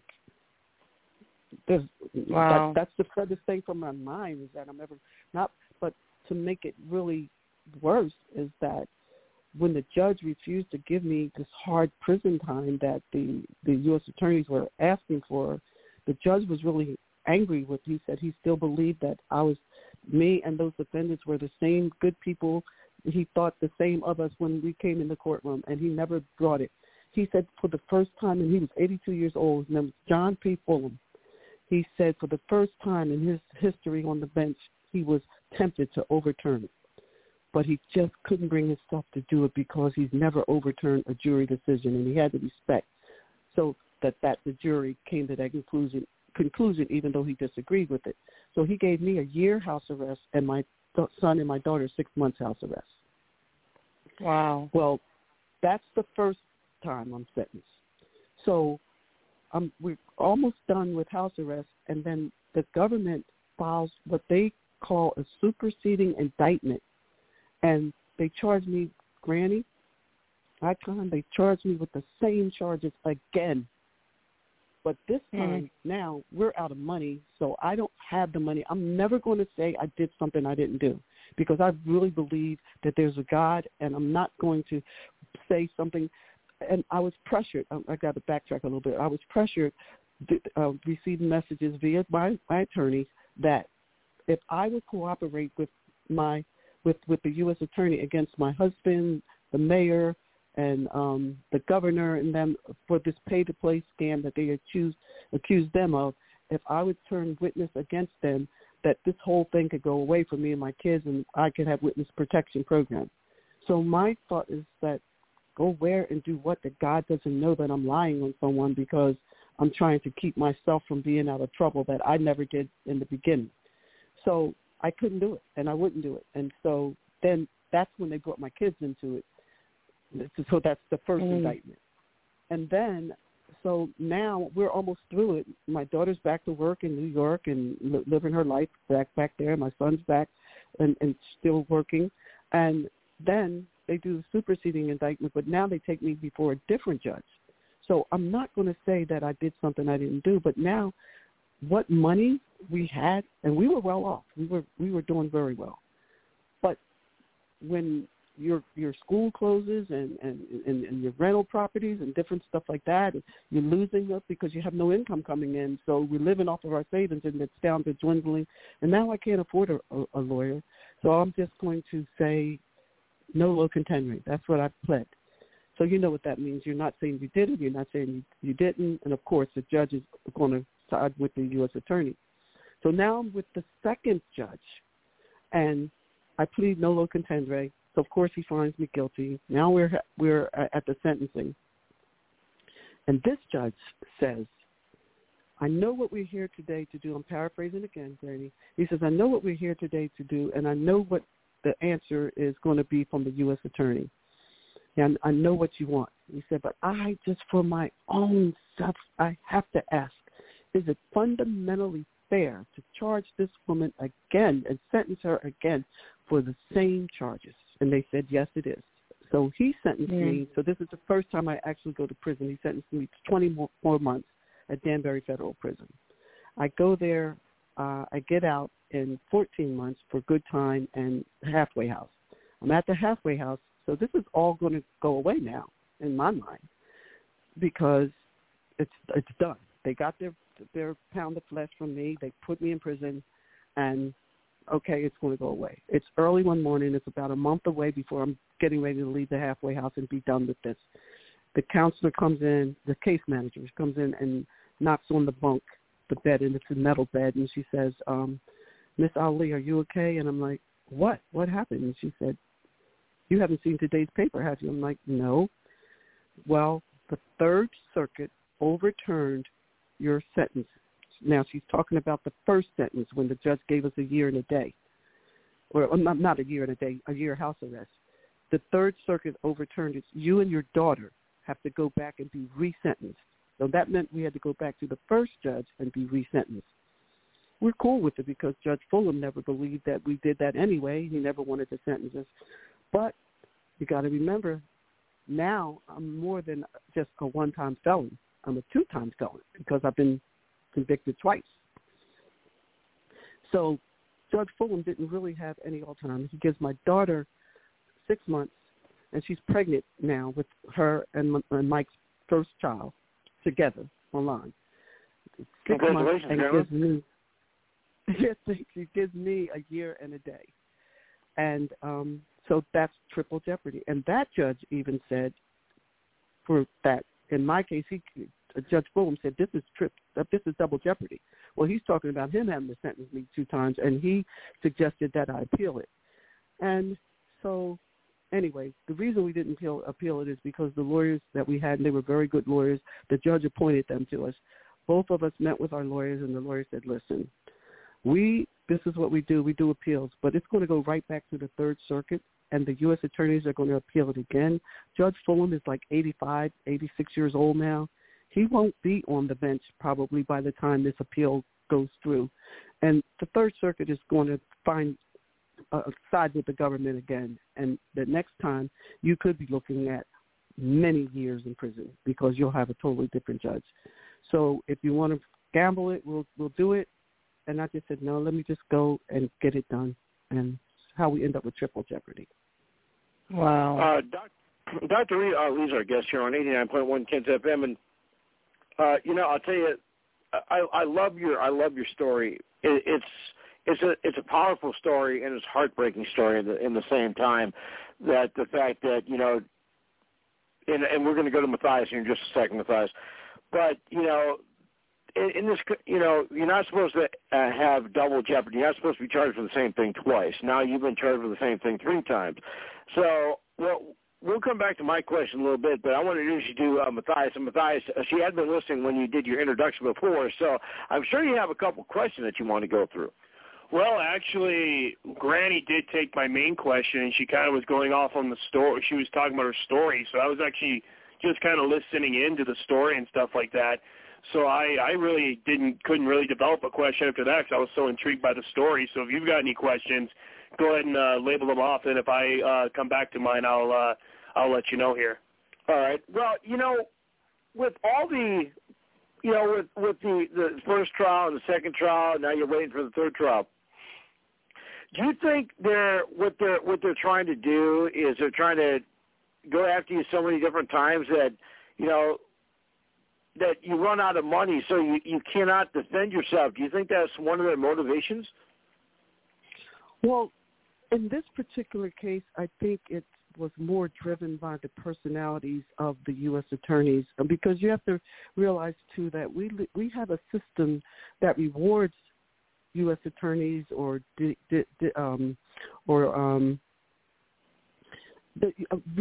them or DAs for the amount of people that they can convict. So that's how you get promotions. That's how you get a name for yourself. That's how you run for public office. That's how you get to be on TV. So people are actually rewarded for it. So it becomes a personal thing, and especially when you have the media involved, and every day for years we were beaten down every day on every channel in Philadelphia on the local news.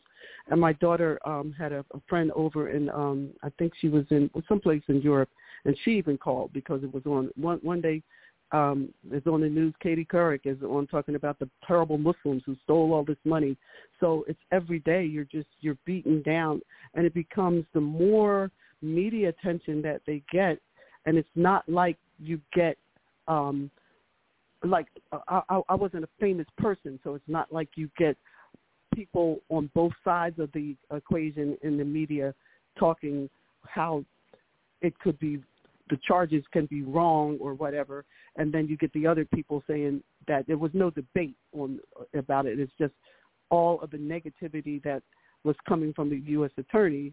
So basically now you've got a pool of people that are going to hear your case, but they already have found you guilty because you've been already found guilty in the media. So I think it's more personality driven, that you have aggressive prosecutors who this is how they get their fame and they get their rocks off of power, that they have the power, and in some respects they have too much power to just inflict beyond what should be punishment for the level of crime.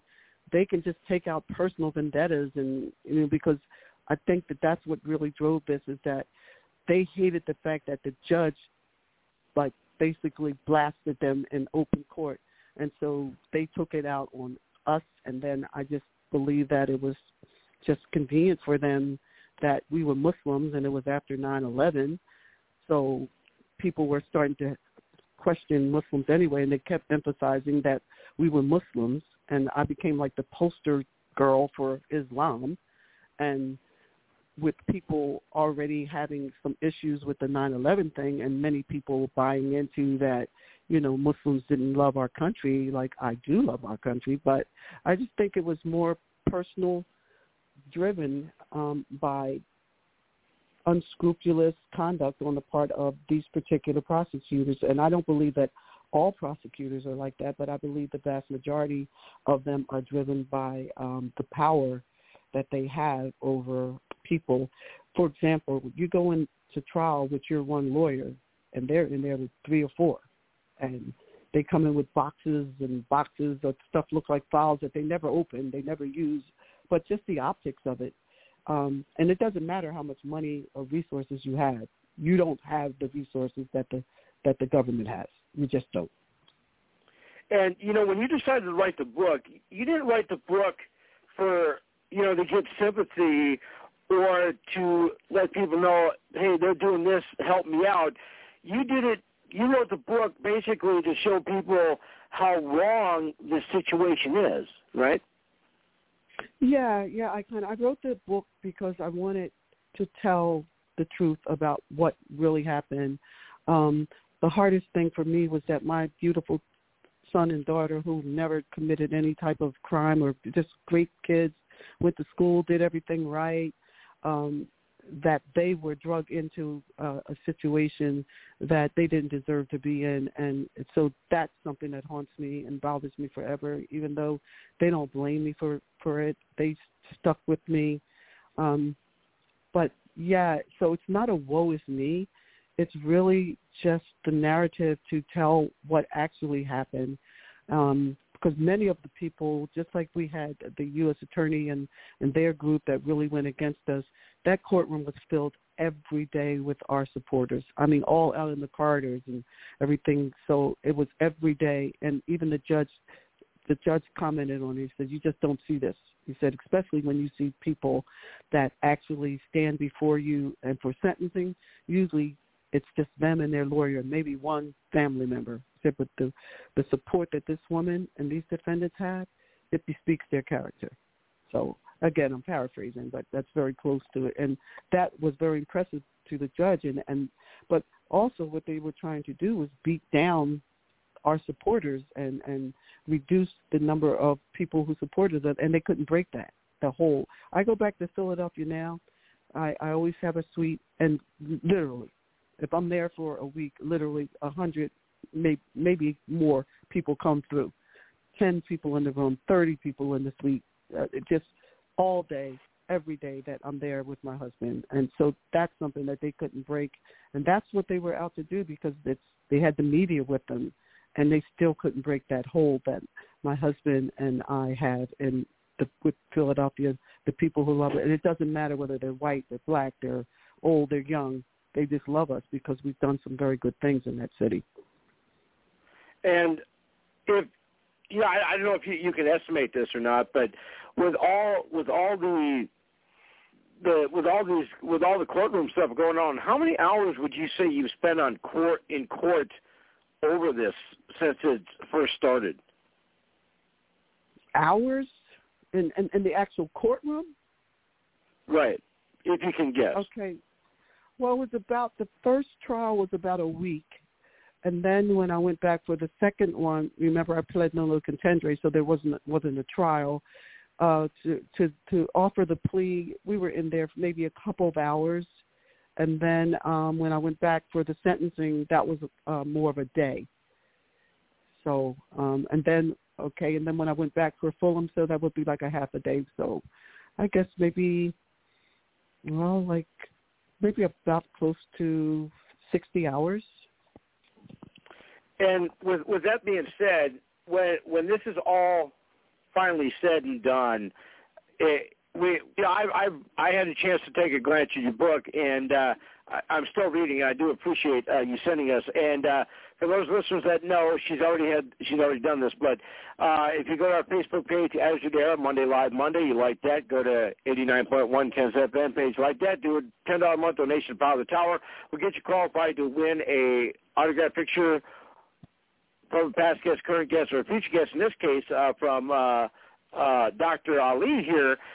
You have a chance to win her book. We have some books for giveaways that if you want to have a chance to win one of these great books and read all about the trials and tribulations, no pun intended, through Miss Ali here, go ahead. Start liking and start donating. We'll get you qualified. Now, when you decided to write the book, and we kind of touched on this a little bit, but writing the book, did you have a feeling that might hurt your case? Because, they always talk about jury selection and, fair trials and everything. But with you putting out the book, potential jurors might have read that and they already might have formed an opinion, so that would disqualify them. Did you have any worry about that? No, because I didn't write the book until long after I was done with the I think the trial was in 2000. I only wrote the book in 2019. So I was done. I had been out of the system for about 10 years. And there's no way that that this can ever come back again, right? It's completely done and over with. Well, there's no way you can convict somebody 3 times on the same charges. So I don't put anything past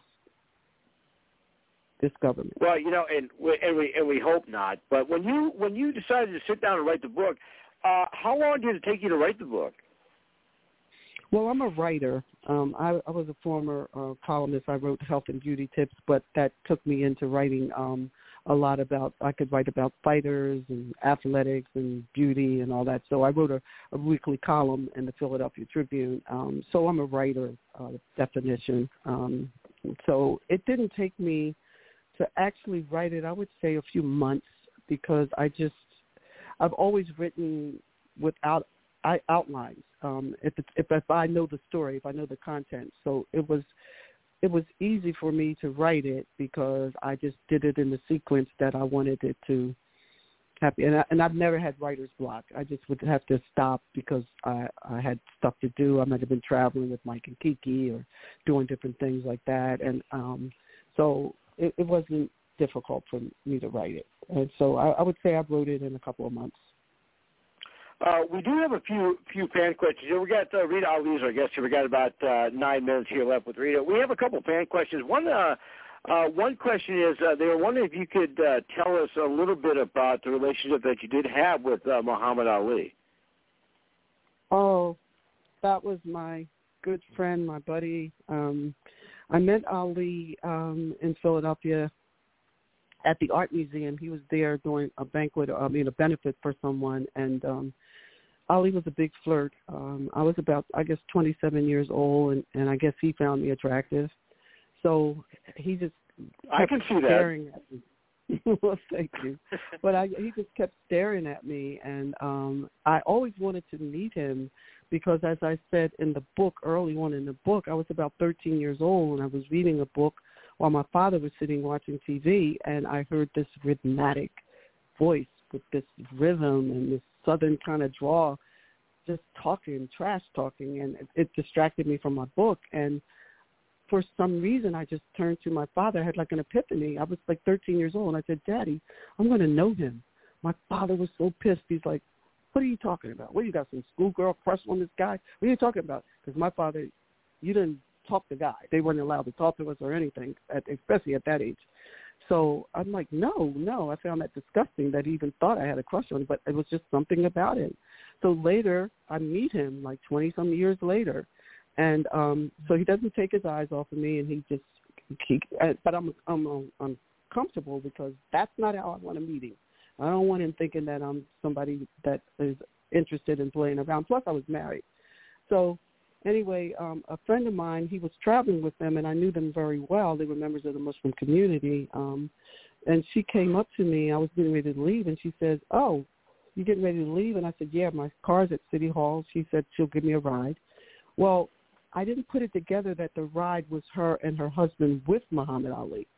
Anyway, so I get to meet Ali, and Ali, of course, he starts trying to flirt with me, and we verbally spar back and forth. I've got a flip answer for every time he tries to throw a hit at me. Then finally he takes and slaps his hand on my knee and says, and I take and push his hand off my knee, and he says to Andrew, he says, oh, I see what it is. She's smart, ain't she? She's real smart. So Andrea says to him, she says, oh, yeah, she is. She's got her own radio show, and starts like talking a little bit about me. He said, oh, I see what it is. I see now. You're just too smart for me. And I said, no, it's not that I'm that smart. It's that I'm not dumb enough to fall for your shit. Well, I'm sorry. Oh, language, I'm sorry. Anyway, he falls back in the bushes we're outside the art museum. I like this girl. I like her. And from that, it just morphed into every time he would see me, he would act like he was after me. Oh, I love her. I got to have her, this and that and the other. And so, but what he really wanted to do for me is what he's done for so many other people. He really wanted to acknowledge me as a professional person or a person of substance because he knew I cared about people. And I wanted to do a tribute to him, so I brought him in the City Hall and did the Muhammad Ali Day throughout the Pennsylvania Commonwealth, and I commissioned a sculptured bust of him, which people can see. It's at the African American Culture Museum. It's still there until today, and we just continue to have a great friendship. He always acted like he was crazy about me, but what he really was, he just likes to tease. Ali just loved people, period. He would make over kids. He would make over women. I don't care if they were old. People say, oh, he just likes tall, light, beautiful women. That's not true. I've seen him hug some bears and some not very attractive women and rock them and just tell them how beautiful they are, and old women. And he just had that charisma that made everybody he came in touch with feel as though they were the most important person to him in life. And from that, I met and started working with many other fighters, Michael Spinks, working on fights, doing PR for different fights, and lots of fights. Was able to cover them, too, for the Philadelphia Tribune and for my radio station, and book them on the show that I produced, the radio show that I produced. It's probably a good thing that you didn't tell him that you were a fan of Joe Frazier. No, he actually knew that I liked Joe, and Joe knew that I liked Ali, too. Joe would always tease me, say, oh, you just like Ali because y'all is Arabs. I said, first of all, it's Arab, Joe, and we're not Arabs, we're Muslims. And so Joe would always tease me, yeah, you like him more than you like me. I'm like, no, I love both of you. You're both my brothers. Because Joe would stop by my salon every day, or not every day, but very often, because my salon was en route to his house in White Marsh, and he would just fling the door open. Hey, they're trying to get me, ladies. They're trying to get me. And the women would, oh, my God, Joe Frazier, like whatever. And I'm like, Joe, no one's trying to get you. Just stop it. That was just his saying. Just a big old country guy, just loved humanity. Like him and Ali, they're both Capricorns. All three of us are Capricorns. And they share so much in terms of their love for humanity. Joe was as sweet as he could be. Ali was as sweet as he could be. Now, both of them were totally different than that in the ring. But they were both my good friends. Joe would do anything for me. As a matter of fact, I got him to attend a Muslim bazaar, and he's like, I don't want to go down there. Them people don't like me. They're Arabs. They don't like me. I'm like, Joe, stop it. You're going to come in. He had a ball. So they were both my good friends, and both did a lot. Well, Muhammad Ali would say, Joe Frazier, everybody's talking about Joe Frazier. Joe Frazier. Well, Rita Ali's our guest here. We got about 3 minutes here. So we can do this here. If our fans wanted to check out and find a book, where can they get it? And how about you? Do you got a Facebook, an Instagram, YouTube, a Twitter, a Twitch, a TikTok? What do you got? Oh, I'm on Facebook, but the book is easier to get just on Amazon. If you go to Amazon, even if you just type in Triple Jeopardy, 3 Strikes But Not Out. And you have to make sure you 3 Strikes But Not Out, because there are a lot of Triple Jeopardies, but there's only one 3 Strikes But Not Out by Dr. Rita Ali. And if you just type it in, you just Google it, it'll come up several places. It's also in audio. All right. Did you read the audio book? Did you read the audio book? No, I didn't. I just didn't. I'm thinking about redoing it, but I had a very good person do the audio, but I'm thinking about redoing it. So many people are saying I should redo it in my own voice, so I'm considering that. It'd be another cool idea for you to try to do later on. Your book is called Triple Jeopardy. Maybe you can get on Celebrity Jeopardy. That'd be really cool, and they could ask a question about you. Oh, I don't know. I don't know if anybody considers me a celebrity, but that would be awesome. Well, I'll tell you what. You're on Attitude Era Live. You are a celebrity now. Oh, thank you. But you know what's awesome is you guys having me and having me on. This has been it's been emotionally moving. I mean, just to have people who care about my journey and to be on with your audience. I really appreciate it. I really do. Well, Rita, we would definitely love to have you on again. We got about 30 seconds left here with you. We do appreciate you taking time out of your schedule, and I know this will probably be as far a stretch, but our fans are waiting for me to ask that. If you could ever get me hooked up and have Mike Tyson even call in and tell him that he wants to beat me up, if you could make that happen, I would be. I'm already forever in your debt, but if you'd be willing, if you could hook that up, I would appreciate that. I'd even buy 100 books just to have that happen. Okay, well, I'll see if I can get that done. All right, I appreciate it, Rita. Thank you so much. You were awesome. Thank you for being with us, man. Thank you. Thank you. Thank you. God bless. All right, Rita Ali, ladies and gentlemen. Was that awesome or what, guys? Huh? Tell me about that. Yeah, that was good. I don't know. Did Granny fall asleep? There you go. Hey, now let me ask you this. Now we got about 4 minutes here before our theme song hits, but let me ask you this, guys. You know, I'm probably putting myself over on this, but tell me something. Did you ever think that when you joined the show with Matthias or Granny that you guys would actually be talking to guests like this? No. No, I could never really guess what kind of guests we'd have on this show. Well, I'll tell you what, Matthias, I'm going to tell you this. It's kind of a surprise. I'm kind of working on it, but you know Kane Hodder. I'm sure you know who that is, right? Oh, of course, yeah. Now, let me ask you this. When is your birthday? June 8th. June 8th. Do we have a show close to that day? I'd have to. Let me look at the. We have a show on June 5th, and you're okay. Now, here's one thing I'm working on. We have in October. I know it's a ways away, but I'm going to try and get him on earlier. But we have a gentleman that's an author of the Kane Hodder biography. And he's going to be on with us, and he's going to try and get Kane to call in and talk to you. Okay, cool. Now, I know that you would not miss that episode. No, definitely not. And, Granny, we'd also been talking about Wrestling Without a Cause here, and, we're trying to nail down the master of Wrestling Without a Cause, so we're going to try and get him on as well. So... like I said, we got about 2 minutes here before we have to go. But I also got, I usually don't like to brag or announce what guests that we're going to have on because this card's always subject to change like a wrestling match. But if I tell you guys the name, if I mention the name to you guys, George McFly, who do you think of?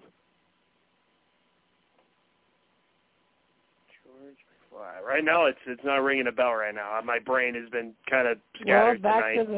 Back to the Future. Yeah, exactly. With Marty, of course. I didn't know if we were going anywhere past that. Yes, exactly. Now, did you guys know there was actually 2 George McFlys? No. One was in part 1 was played by Crispin Glover, and part 2 and 3 was played by Jeffrey Wiseman. And we are going to have George McFly as a guest on our show in 2 weeks here. Oh, wow. Okay. He replaced Crispin Glover in part 2 and 3, and he's going to tell us all about being on Back to the Future when people actually thought that he was actually Crispin Glover, but actually it was Jeffrey Wiseman. So we're going to be talking a little Back to the Future in 2 weeks. So he already is confirmed. He sent us some good stuff for giveaways, and there's one thing that he sent me, and you guys probably think I'm bragging here. He sent me an autographed Pizza Hut thing from the movie, an actual prop from the movie. You know that they put in the microwave and hydrates the pizza? He sent me that wrapper for my collection. So. Oh, wow. Yeah, so we're going to talk about that. But in the meantime, we got to get going here. Remember, it's not goodbye. It's just good night. We'll see you all next week. Until then, love each other, be safe, care for each other, and join us again next week. And we are going to be here. Check us out. Then, don't dare miss it. You think you know me?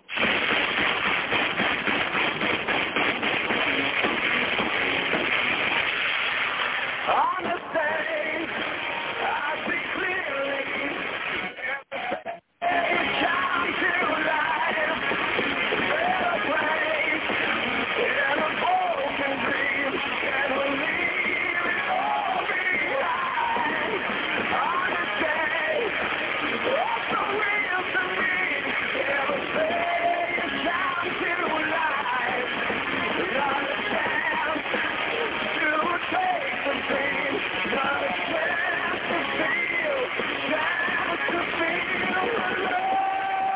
Fargo Moorhead. I am Rose Cora Perry of The Truth Untold, and you're listening to 89.1 KensFM, your home for the local music and the hottest modern rock on the planet. Don't look back.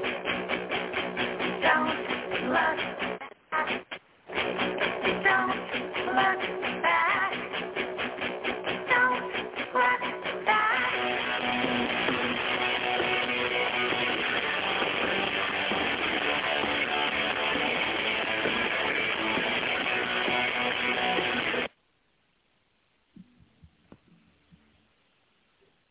All right, we're still waiting for callers. What's going on? Is there anybody there? Is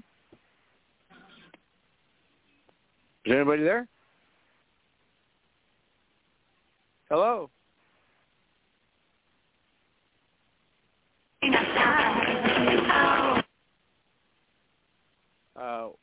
I think they're still on the air.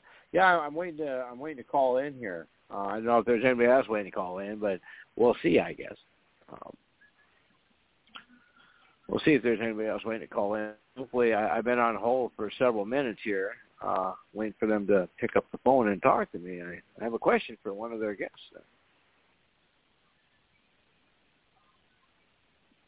So I guess we'll see what happens, I guess.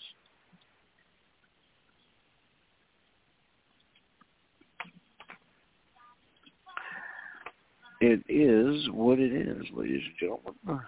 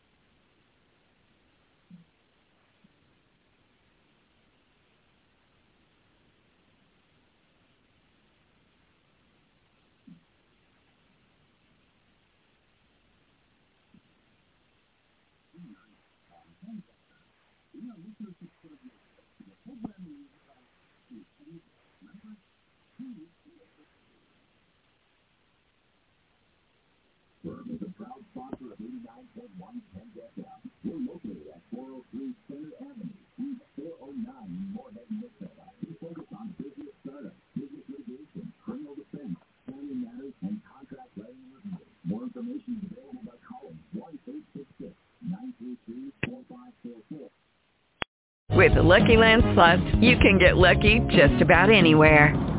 This is your captain speaking. We've got clear runway and the weather's fine, but we're just going to circle up here a while and get lucky. No, nothing like that. It's just these cash prizes add up quick. So I suggest you sit back, keep your tray table upright, and start getting lucky. Play for free at LuckyLandSlots.com. Are you feeling lucky? No purchase necessary. Void where prohibited by law. 18+ terms and conditions apply. See website for details.